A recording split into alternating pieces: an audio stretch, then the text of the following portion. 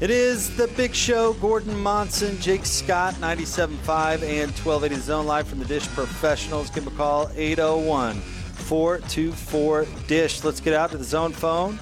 He covers, he hosts Pac-12 Today for Sirius XM Radio, does play-by-play as well.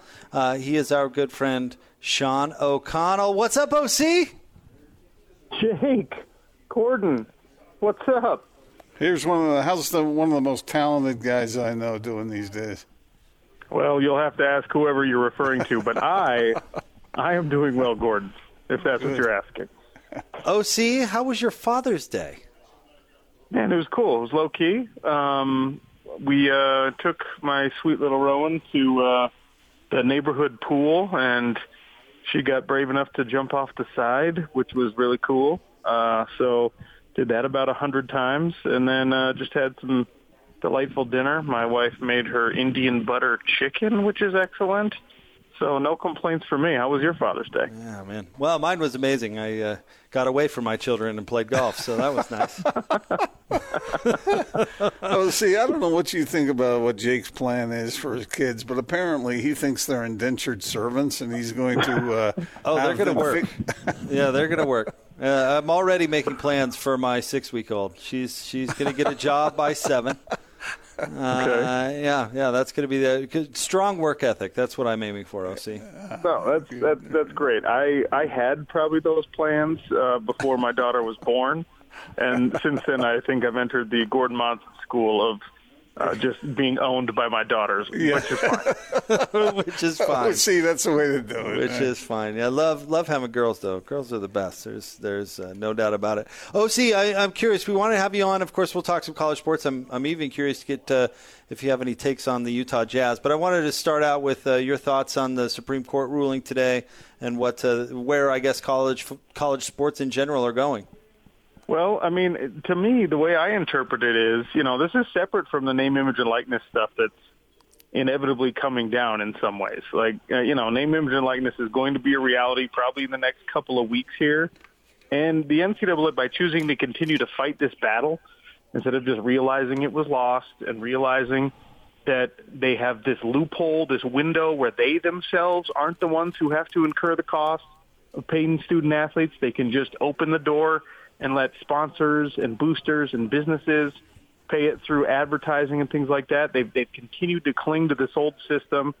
And, the more they get the Supreme Court involved, the more likely it is that those costs are going to be incurred eventually by schools themselves. So it feels like the NCAA is just shooting itself in the foot, which I guess we shouldn't be surprised by. But I thought it was pretty hilarious the way that Justice Kavanaugh just dunked on the NCAA all morning. It was great. He did, and let me ask you this. So, see, Jake and I were talking about it earlier. How expansive do you think this is going to become? This is supposed to be related to educational stuff, but are we going to get to the point where these guys are paid what they should be? You're a former college athlete. Do you think they should be? And Jake and I are on opposite sides on this, and I have no idea what your opinion is, but I'm curious to know, one, where you think this is going, and two, where do you think it should go?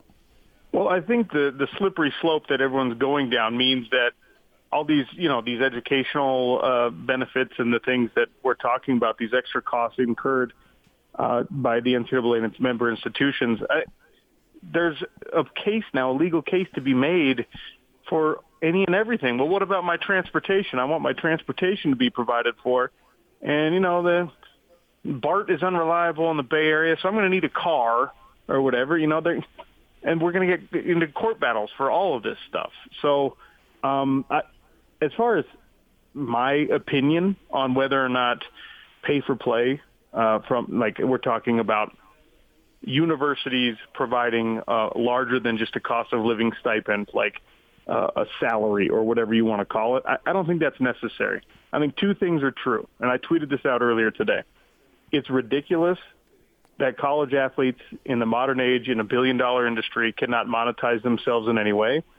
It's also ridiculous to say that a full-ride scholarship to especially a Pac-12 university is not worth anything, right? I mean, I was a walk-on and I saw the benefits that even scholarship athletes had over an average college student who had to work at a bar until 3 a.m. just to make things work.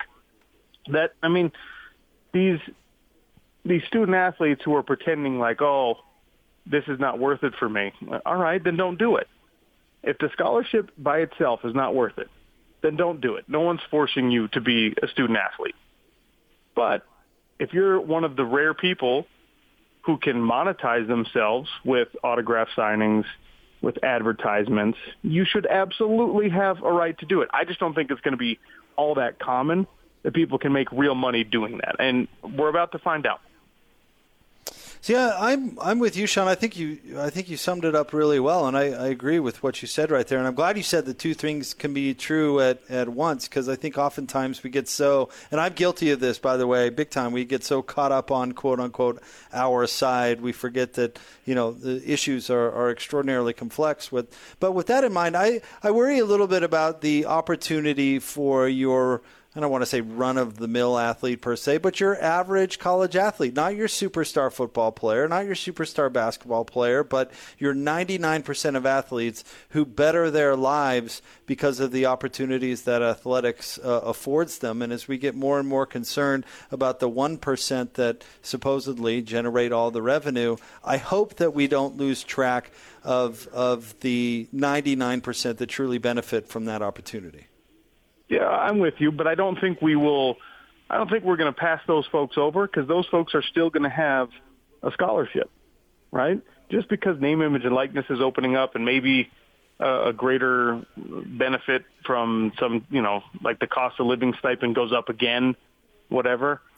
That's not going to pass over the athlete that is the run-of-the-mill Jack or Jane who's just there, getting their scholarship, getting their school paid for, getting the free tutoring, getting the better meals than anyone else in college can afford at the beautiful facilities. And, they're being treated well as student athletes, but we also don't know their name, don't know their story, don't know their Instagram following, that kind of stuff. That's okay, right? I mean, that's the college athlete that we've known for decades. Those people are still going to have scholarships and get free educations. And that, I will say it a million times, that is not nothing. So, see, does it bother you, and should it bother anyone, that college coaches make the kind of money they make when the athletes are making it possible for them to make that money? I mean, that's a complicated question for me, because it's a market thing, right? Again, you and I both have personal relationships with college coaches who have a hard time making a living, right? If you're an assistant at Idaho State University, you're not making crazy amounts of money. But that's because the market in Pocatello does not support the ticket sales and the booster donations and the things like that would justify you having a larger salary. And I use the term justify very loosely here. To my knowledge, the University of Utah can afford to pay Kyle Whittingham his rather exorbitant salary. They can also, at the same time, afford to provide the beautiful meals that Chef Pete prepares inside that facility, the excellent academic help that they get in the tutoring spots, the great experiences and the extra equipment and all those things. It feels like college athletics supports all of these things right now.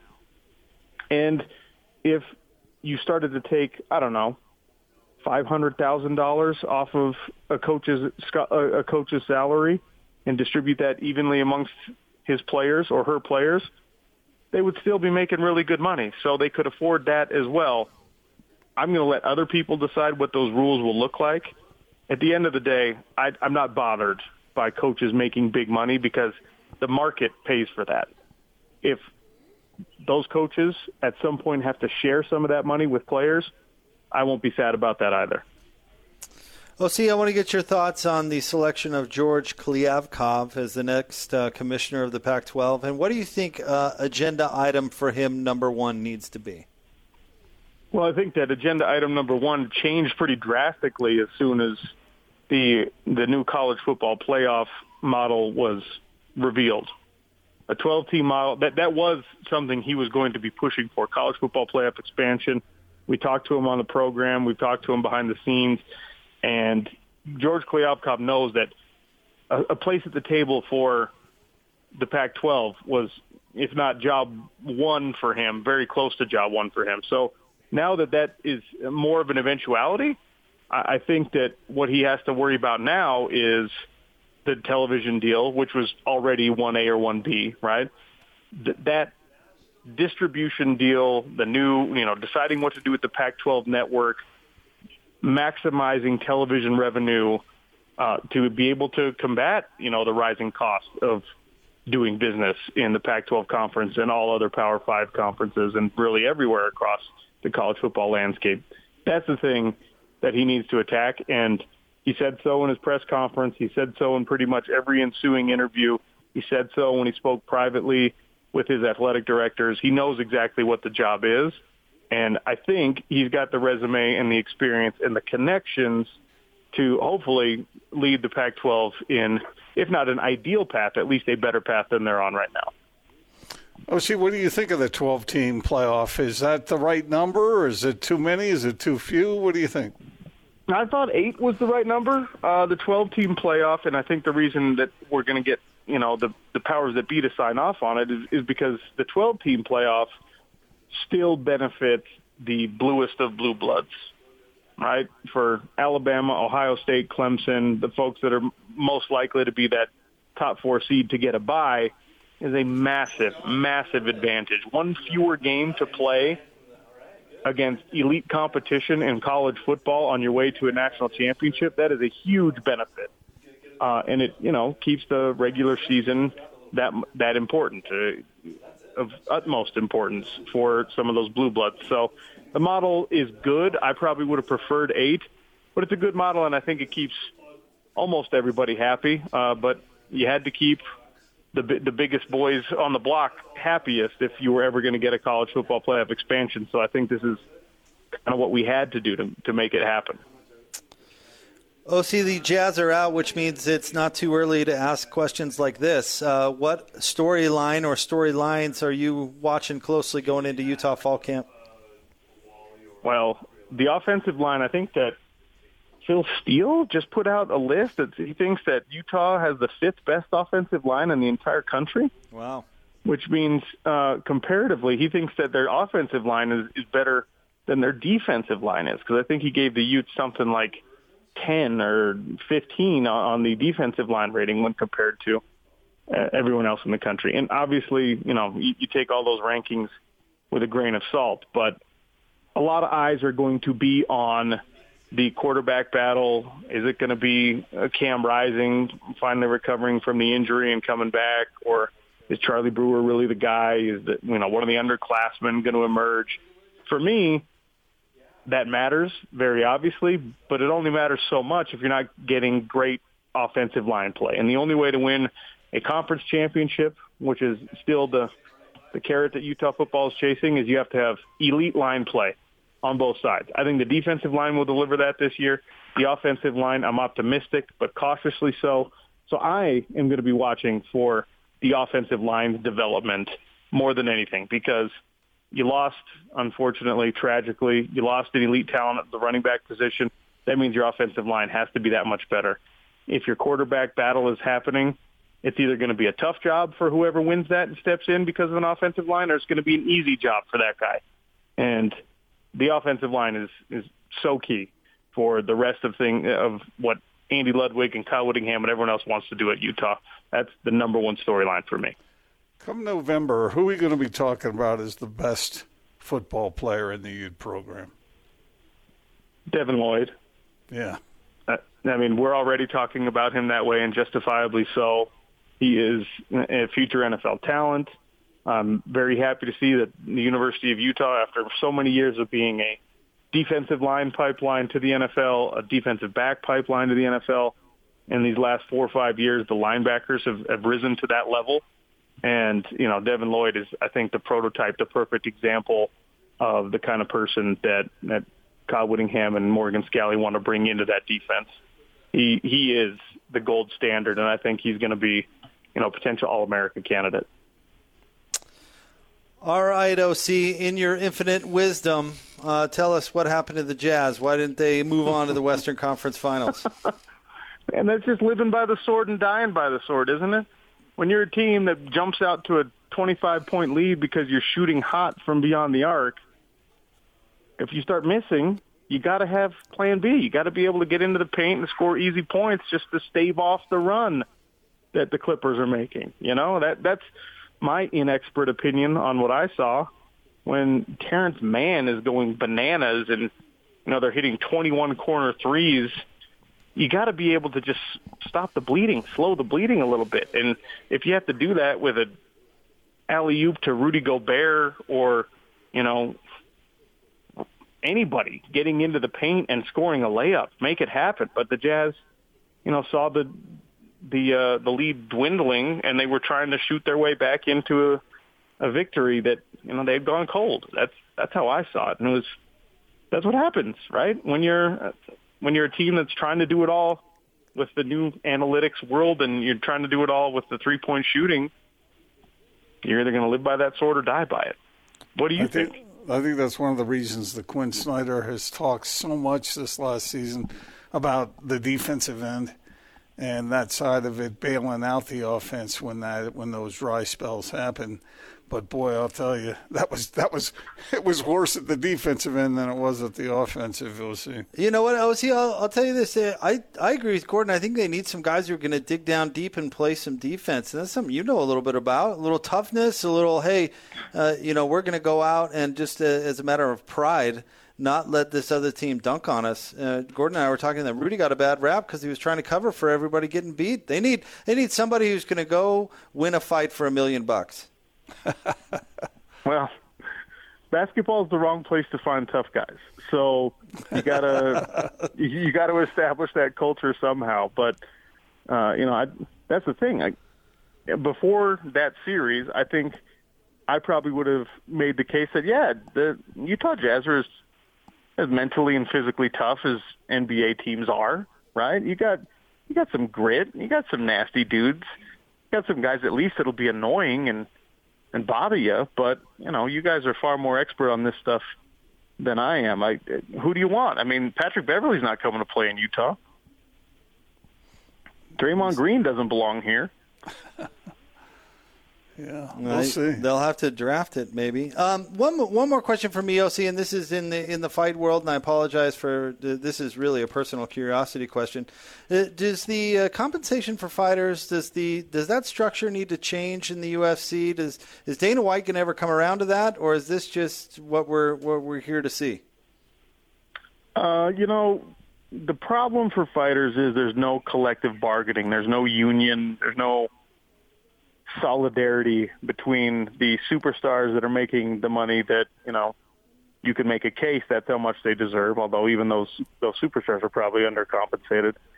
There's no reason for Conor McGregor to share his money with the Sean O'Connells of that world, right? And because of that, the UFC gets to be the big bully on the block, and everyone else kind of does the same, although I'm proud to say that the company I'm working for, Professional Fighters League, is narrowing the gap a little bit. But all you have to do is you look at the other professional sports leagues, and I think the NBA is kind of the gold standard. You guys maybe know the exact numbers, but I think 51% of the revenue goes to the players. It's pretty much an even split. And in the UFC, depending on what numbers you look at, it's anywhere from like 13 to 19% of the total revenue generated by the sport is given back to fighters. And that's way lower than the NHL, way lower than Major League Baseball, way lower than the NFL. That's lower than NASCAR. It's the bottom of the barrel. So if fighters can figure out some way, and collective bargaining might be the only way, but if fighters can figure out some way to get a larger piece of the pie itself is not too small. It's just their serving of that pie that is really hurtful. And, I don't think it's going to change anytime soon, and I don't think it's going to change as long as Dana White is overseeing the business. But I don't know how much longer he's going to keep doing it. The guy's worth in the $400 or $500 million range at this point, and unless he just loves it that much, it's a lot of time, it's a lot of stress, it's a lot of effort, and you don't need the money anymore. So we'll see how it goes. But OC, I think you make an interesting point, because maybe that's where the PFL or other leagues, we can give some other leagues some love, but it can make some inroads, because you're right. I can't believe I'm saying this, but it's just the UFC being greedy. 13%, that is seems criminal to me, but he's just got such a stranglehold on the sport.